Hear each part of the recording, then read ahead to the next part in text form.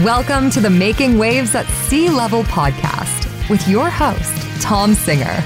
In each episode, we will explore the interesting stories of business executives, entrepreneurs, and industry leaders who are shaking things up and growing their companies.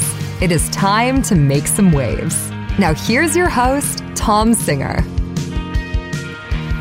Hey, and welcome to another episode of Making Waves at Sea Level, the show formerly called Cool Things Entrepreneurs Do. And today we're going to take a little bit of an entrepreneurial slant back on the show because I have with me Todd Connor. And Todd does a lot of things. He's a serial entrepreneur. He started a lot of companies, and he has a new book coming out called Third Shift Entrepreneur, because Todd believes that we can take the risk out of starting your own business by doing it as a side hustle, starting it on the side while you still have a job. So we're going to talk a little bit about that, but I want to learn a lot more about Todd. So Todd, welcome to Making Waves at Sea Level.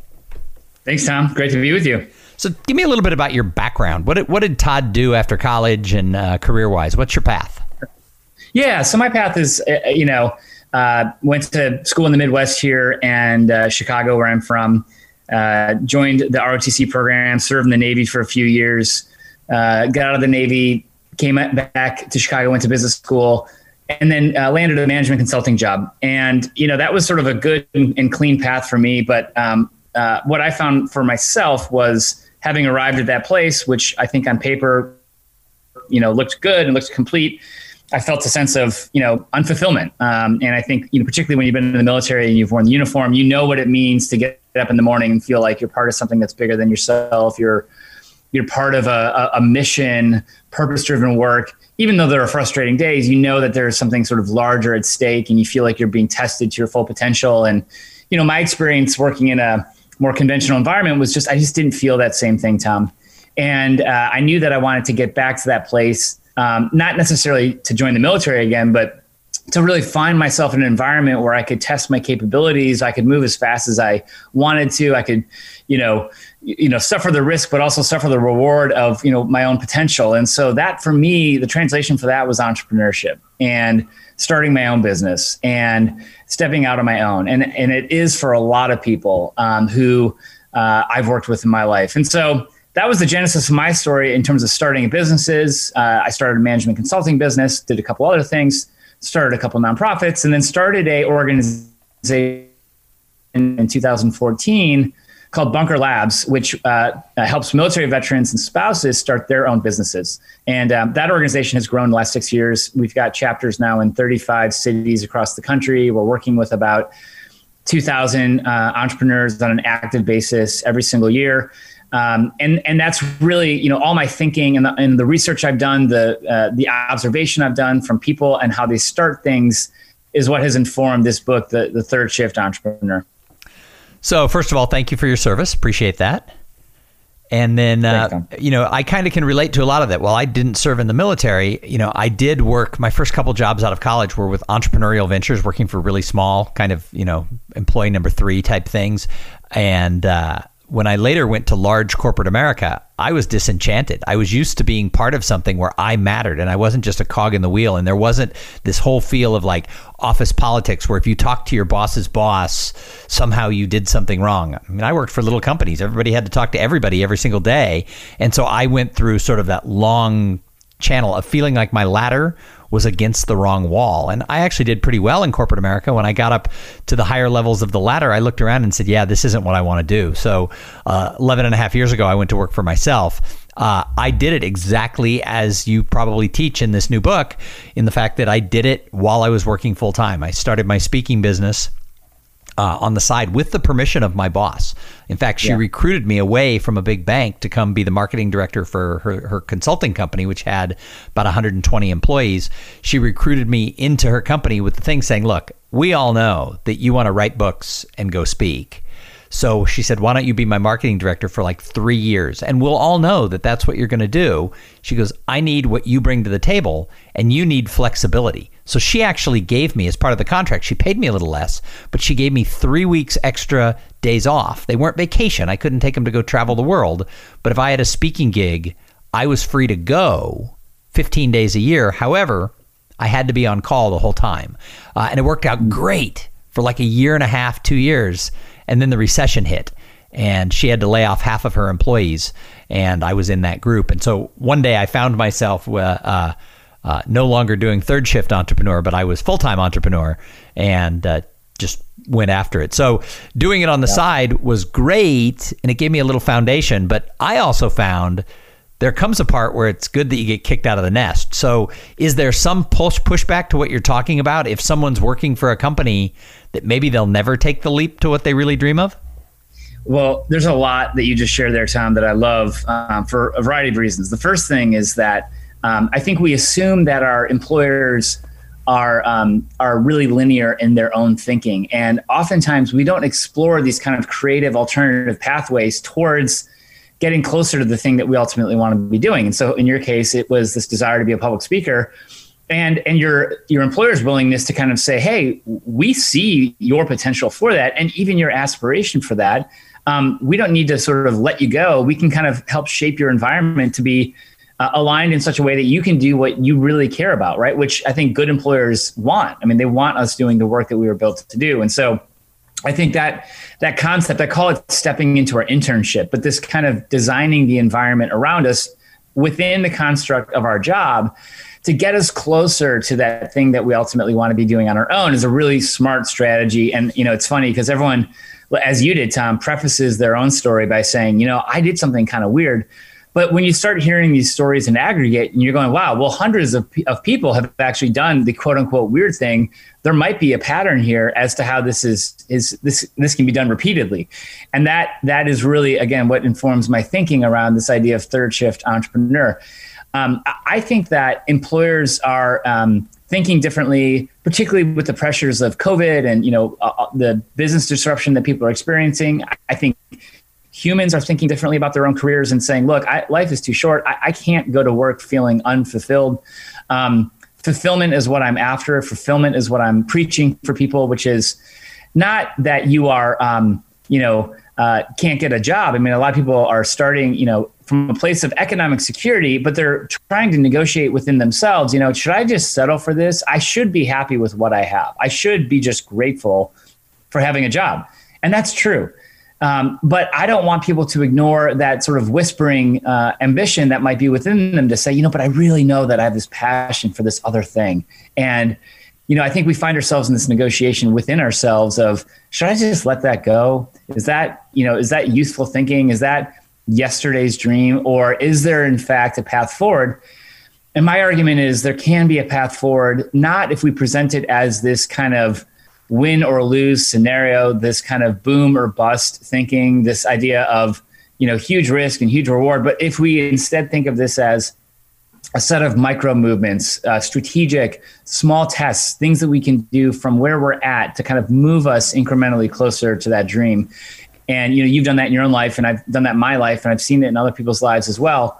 And so there is a way to do that. And, you joke, or I joke, but this is true to your story as well. Sometimes in that process, right, sometimes we jump off the cliff because we realize, hey, there's something here and let's go for it. But we have this kind of evidence that's telling us there's opportunity, right? We're getting signals that says, yeah, there's a real opportunity here.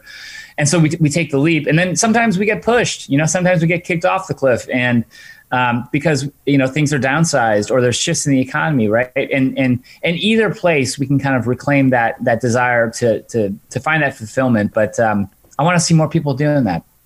So you bring up the fact that, things are changing a lot with COVID. I just had a conversation with someone who works for a large manufacturing company, and they're looking at shrinking their footprint because they're finding that, people can work from home and everything else.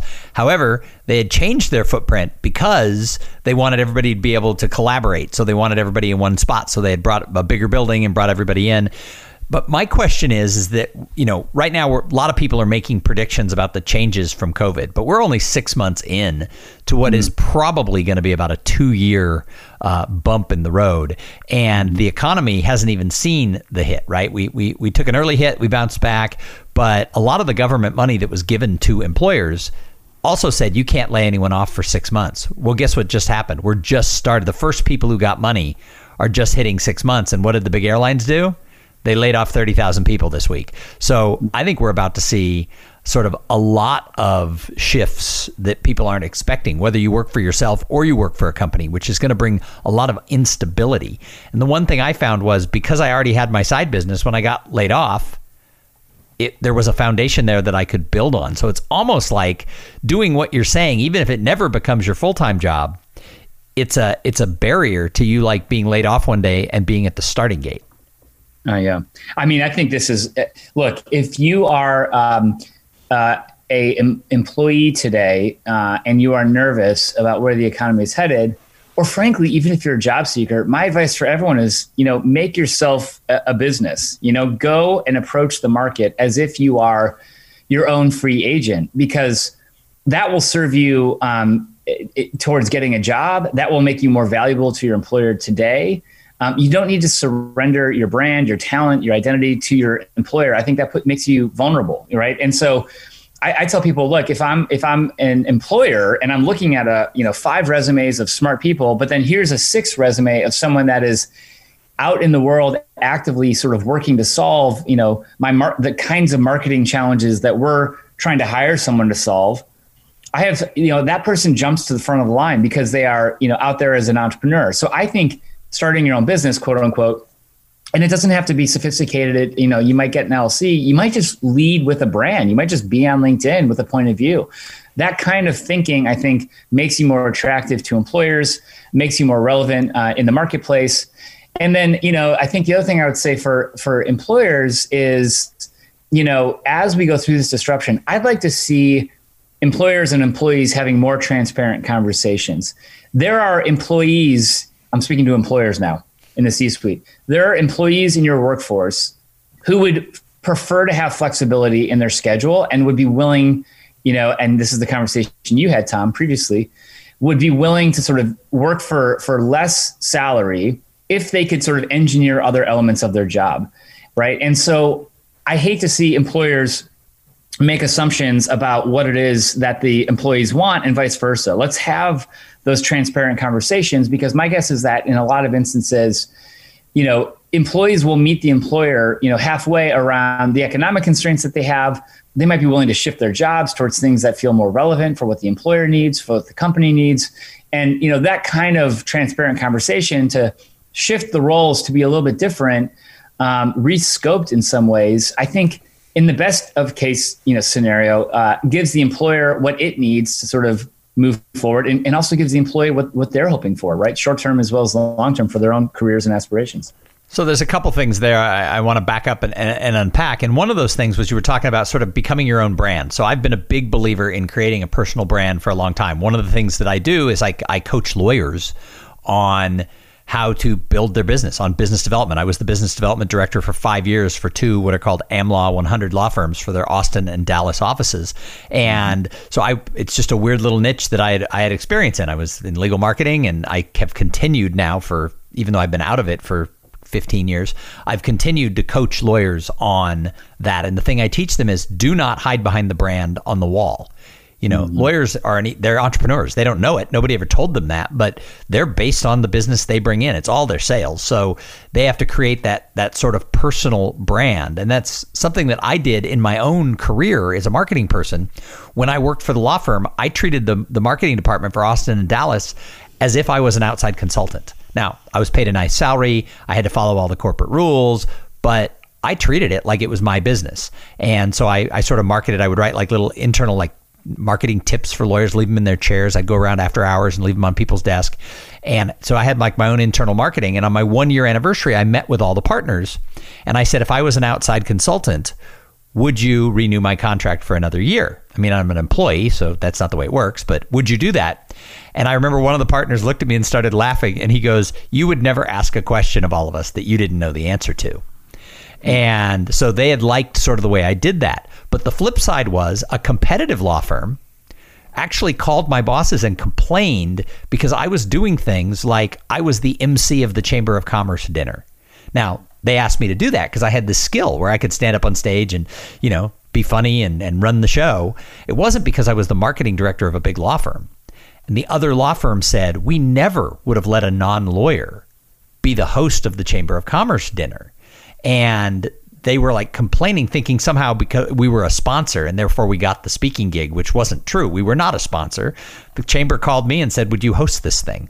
And I talked to my partners about it and they laughed and they go, that's why their firm will never grow. They loved the fact that I was out doing networking and had my own brand in the community. However, they weren't, my bosses at the time weren't the norm.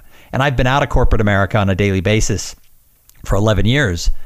Do you really think that most executives want their employees to have their own brand? Mm-hmm. Right. I know. It's funny because having your own brand is the ultimate hedge on, and not just your own brand. I want to be clear on this, but your own skill set. You know, it wasn't just that you were cultivating your own brand. It's that you were actually helping the attorneys get better in terms of building and marketing their own business. Oh, and I mean, literally, like sometimes other law firms would say, you know, he's too visible in the community. And they go, that's funny. Our lawyers are out practicing law and he's out drumming up business. You know, it's like, yeah. My partners thought it was a great thing that I was out doing it. Yeah, of course. Right. And that's just it. It's like, because you're seeing your role as being bigger and broader. And frankly, I think most companies, they want to see, you know, like colleagues that are able to express their own ambition, their own desire to serve, like fulfill their role within the community, within their own broader networks in ways that are authentic and in ways that are aligned to what they want to do and where they want to go in life. And I think all of that attribution comes back to the company as value, right? But Todd, here's a complaint I hear when I work with professional services firms, law firms, accounting firms, etc. I'll meet with the associates and I'll say, what's your biggest complaint? And they say, the partners don't give me the freedom to do this type of thing. Then I meet with the partners and I say, what's your biggest complaint? And they say, the associates don't take any initiative to go do these things. So that communication is still existing. A communication gap is still existing out there. Yeah, it does. You know, what's interesting though, I was speaking with a group of consultants at Deloitte and giving a talk there, and I asked sort of as an introductory question, you know, tell me what you do, right? Sort of professional, like opening question, just tell me what you do. And what was interesting, Tom, is I think there's a generational shift that is occurring because, you know, I am 42, but asking this group of consultants, most of whom were in their late 20s, and then there were some senior partners that were there as well. Most of them gave two answers. They said, well, you know, at Deloitte, I do this. Some folks, you know, I'm thinking I do tax and audit. But, you know, and not even but, and I am, you know, organizing this, you know, this initiative in my neighborhood, or I also have this startup that is doing this thing. And it's funny because I sat there listening to many of these consultants sort of introduce themselves with these dual professional identities. And I would not have ever done that. You know, 15 years ago, I would have thought, oh gosh, I don't want to admit I'm doing something else because I think my employer is going to look at that as being disloyal. And frankly, the partner listening to what some of these young folks were doing, I want to say one woman had like a wine of the month club, and she would organize, you know, people and, you know, ship them out wine, and then they would get on and have a conversation about it. And like those colleagues stood out as being really interesting and distinctive and having more leadership competency and having more initiative, right? So instead of that sort of idea that, oh, you're doing something else, therefore you are disloyal or distracted, I think it was at a place like Deloitte viewed as like, that's really interesting. And that's the kind of initiative and leadership capability that we want to ultimately groom. And so, you know, there is this kind of like new world thinking, old world thinking, but I think we're moving towards that direction of appreciating people that are doing interesting things in the world. It makes for a better client conversation. It makes for a better kind of sense of innovation within the firm. You know, the liability in my view is people that just stay at one company, sort of stay heads down, you know, just at the tasks that they have at hand. You know, that's a sort of a time bomb against being obsolete that isn't helpful for the employee and isn't frankly, you know, helpful for the employer. And I think more companies are waking up to that fact. So Todd, I've got a couple more questions for you before I let you go. But first, I have to thank the sponsor of this episode. So this episode is brought to you by Podfly Productions. Podfly takes the time and the headache out of creating your own podcast. Podfly sets you up with the right equipment, training, and guidance to make sure that you're going to sound amazing. Podfly does all the heavy lifting and that pesky technical work so that you can focus on creating great content, growing your audience, and interviewing really cool people like Todd Connor. Hey, if you want to start a podcast, and I know that some of you do, jump over to podfly.net/coolthings and check out the offer that they have for the listeners of this show. So Todd, we're talking about, sort of this culture shift about, companies being more open to the new lifestyle and things that are happening, with COVID and people working from home. What do you think the long-term effects of this are going to be for the businesses, for the big employers? Because our company's still set up, our country is still set up for these big employers. I mean, I work for myself, and getting health insurance is impossible and expensive. No matter what anyone tells you, it's a freaking nightmare because I'm a solopreneur, and it's just not designed. Our society, when the government loans came out, the PPP loans, if you didn't have employees, they still don't know if they'll forgive those loans. It's like there's all kinds of things that I am a round square peg trying to go into a round hole. Companies have the lock on the way we live with our health insurance, with our commutes, with everything else. What do you think is going to change? Mm-hmm. Yeah, I mean, it's I have answers that I would have offered you pre-COVID, and then I think the answers are probably accelerated post-COVID.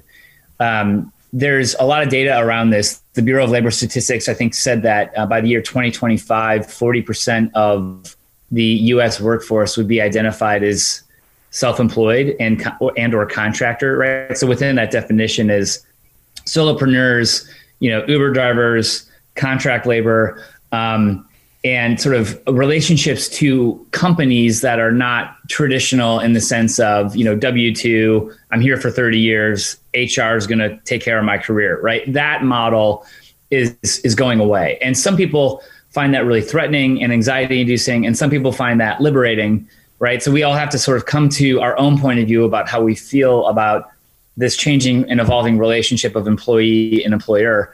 I think the regulatory implications are significant. I think the federal government, as it, in my view, hopefully moves in a direction of creating more kind of universal support systems, including healthcare, including ensuring our social safety net. I think that level of support is going to be required for people to feel safe in this more mobile economy. And I think a mobile economy can be a wonderful thing if it allows us to sort of pursue our creative potential, continue to learn and upskill ourselves, to, I think, continue to be more dynamic in terms of our talent and our mobility. That is, I think, healthy for an economy, as long as we have this, the sort of basic safety net established for people, which is, if I have to worry about whether or not I get sick, then I'll never leave my job. And then we're operating from this place of fear and scarcity, which isn't helpful, right? But if we feel like we've got, a safety net and support, then this mobility in the economy can actually unleash, I think, a greater degree of creativity and opportunity. So those are big questions that I think that there's going to be a policy implication for, a set of policy implications for. I don't know the answers for all that. I do think that if you're a person working in the United States today, it behooves you to think about, if I did not have the support of a company, because this is frankly the trend, right? It's, if our old model was, HR is responsible for my promotion, financial security, and well-being, the new thinking has got to be like, I have to take ownership over my career, my brand, my next paycheck. And if you are leaning into that thinking, I think you can get some great opportunities that, frankly, may not be available if you said, look, I'm only looking for, kind of W-2 employment. There's going to be companies that are nervous about the state of the economy that might be saying, look, we're not eager to go hire W-2 employees, but we might be willing to hire you as a contractor, and you might be able to go get 2 or 3 contracts, right? So I do think it requires a mindset in terms of how we think about employment today, our own relevance in the marketplace. And there will be an upside potential, and there will be a downside risk as well. But I think I want to encourage people to sort of see the opportunity in all of this and prepare themselves for it accordingly. All right. So if someone's listening to this show and they want to sort of do this, they want to start their own thing. They want to keep their job in our current times. They're scared. They want to keep their job and they want to start something. Let's give them some brass tacks. Let's have some things. What does somebody do who doesn't even know what to do yet? What's the first step? Well, the first step is ask yourself, what are you really good at and what do you really care about? and that sounds like an easy and obvious thing to do, but a lot of people skip this step, and it doesn't have to be necessarily what your resume has said previously, that you are good at doing. But, ask yourself these really situational questions, right? So move it from, well, I'm good at marketing to I'm really good at internal employee engagement marketing, and particularly around video as opposed to, text, right? I want people to get to that level of granularity where you say, look, in this situation, I think I am as good or better than anyone else I know. Because that level of understanding about where you really bring your magic, power is, I think, the kernel of where you create value for yourself in the marketplace. So you got to do some introspection to say, look, I'm really good at this and I'm really excited about this. And then you got to look at what you're doing currently, because you're right, Tom. My advice is not, and this is, I'm trying to be counter to a lot of the entrepreneurial thinking and language, which is like, take the leap and take the risk. I don't believe in that. I believe in staying where you're at, maintain your own financial security, because that gives you ultimately more leg room to start something. So start from where you're at, do it from a place of security, and then find small ways to sort of manifest that thing that you're really excited about, that thing that you're really good at. And the book that I have coming out in January, it's been pushed back, but January of 2021, Third Shift Entrepreneur, lays out a set of strategies for how do you take those initial, soft steps, those micro movements to say, hey, like if you said, Tom, I'm in a marketing role, but I really am great at public speaking and I want to be doing more podcasting. Well, get out there and start a podcast, right? Go be the MC for the Chamber of Commerce banquet. Find yourself doing these opportunities for free that help present to the world your marketplace value, right? And then I think that there's this kind of, I don't want to call it cosmic, but we have an obligation to push ourselves to a certain extent. And then we sort of wait for and observe, what is the pull? What are people seeing and pulling us into as a result? And there's this kind of dance that we have to do with the marketplace. But the first thing is know what you really care about, know what you're really good at. And that's the beginning, and do that introspection. And there's a lot of things that you can do following that, but you got to have that figured out first. And you hit on something that I want to go back to, and that is start doing the thing. And the opportunity might come. If you wait for the opportunity to come, it's not going to happen. So I host another podcast that I'm paid to host for an association. And I've got 2 others that I'm in negotiation with to be their podcast host. And I was telling this story, and somebody called me and said, I want to be a paid podcast host. I didn't even know that was a thing. How do I do it? And I said, well, I had done 400 episodes of my show before this association came along and offered me a chance to host their show. And I've done that for a year and a half before the other 2 are in thing. And they go, well, I don't want to wait 6 years. I want to start now. And I'm like, yeah, I don't know that that's a thing. I don't know that you get to just say, I'm that. It was the fact that I had been doing a podcast and I had the skills of interviewing people that led them to saying, would you consider this? And I was like, I'd never thought of it. And now, actually in COVID, it's been like the greatest thing. I don't make a lot of money on it, but it's been consistent income. When the speaking business and the live meetings world went away, the podcasting stuff I was doing all of a sudden was important. And that's, honestly, Tom, that's how this works, where I say to people, doing is the new resume, right? When you get out there and you're doing it. Wait. I love that. Doing is the new resume. Doing is the new resume. I don't need to know that you have certifications or credentials in podcasting or that you've attended, Podcasting University of America. It's like, is that a thing? I know, you should start it. It's like, look, I've listened to Tom's podcast. It's great. We need one. He can help us, right? It's just that kind of loop that we create with the marketplace. And the key is to start small, know what you're good at, and then take action on it and find small ways to demonstrate, sometimes for free, that this is what you're really built to do. So Todd Conner, thank you so much for being here. If somebody wants to find out more about you or the organizations you're involved with, or heck, the new book that's coming out in January, how do they find Todd Conner? Sure. Go to thirdshiftentrepreneur.com or check out bunkerlabs.org if you're curious, if you're a military veteran and want to start a business. And then find me on all the social media feeds at Todd Conner. Awesome. Any last words of final words of advice for the listening audience? My final advice is this: is move beyond this do or don't thinking. Move beyond the binary construct of I either stay safe and unfulfilled or I take some big risk, but maybe find fulfillment. There is a third path That is the third shift entrepreneur path. You can take action today and begin to resolve that malcontent. And we need your creative potential out there in the world. So please get started in some small way. And final words for employers who might be like on the fence about, I don't know if I like this. Employers ought to consider the hopes and aspirations of their employees, and if they are smart, can find really creative ways to achieve the company's aspirations and objectives, and frankly, some of the financial constraints, and allow their employees to show up as the best version of themselves, because anything else puts pressure on them in ways that isn't helpful for the employee or the employer. All right. Well, Todd Conner, again, thank you for being here. Really appreciate it. And thank you to everybody who listened. I say it every single show. If it wasn't for the audience, why would we even do the podcast? So if you like Making Waves at Sea Level, do me a favor. Of course, I want you to go subscribe and leave those, 5-star reviews on Apple Podcasts or wherever you get your podcast love. But more importantly, go tell a friend, because people always tell me they found the show from somebody who recommended it to them. And so your recommendation is worth gold to me. Hey, we're going to be back in a couple of days with an interview with somebody who's making waves and is really cool, just like Todd Conner. And you're thinking, how is that possible? But we always find somebody. But in the meantime, go on out there, make sure your career ladder's against the right wall, flex your entrepreneurial muscles. And while you're doing it, have a great day. Thank you for listening to the Making Waves at Sea Level podcast. Without your listening to these in-depth conversations, there would be no show. Connect with Tom at tomsinger.com and follow him on Twitter and Instagram at tomsinger.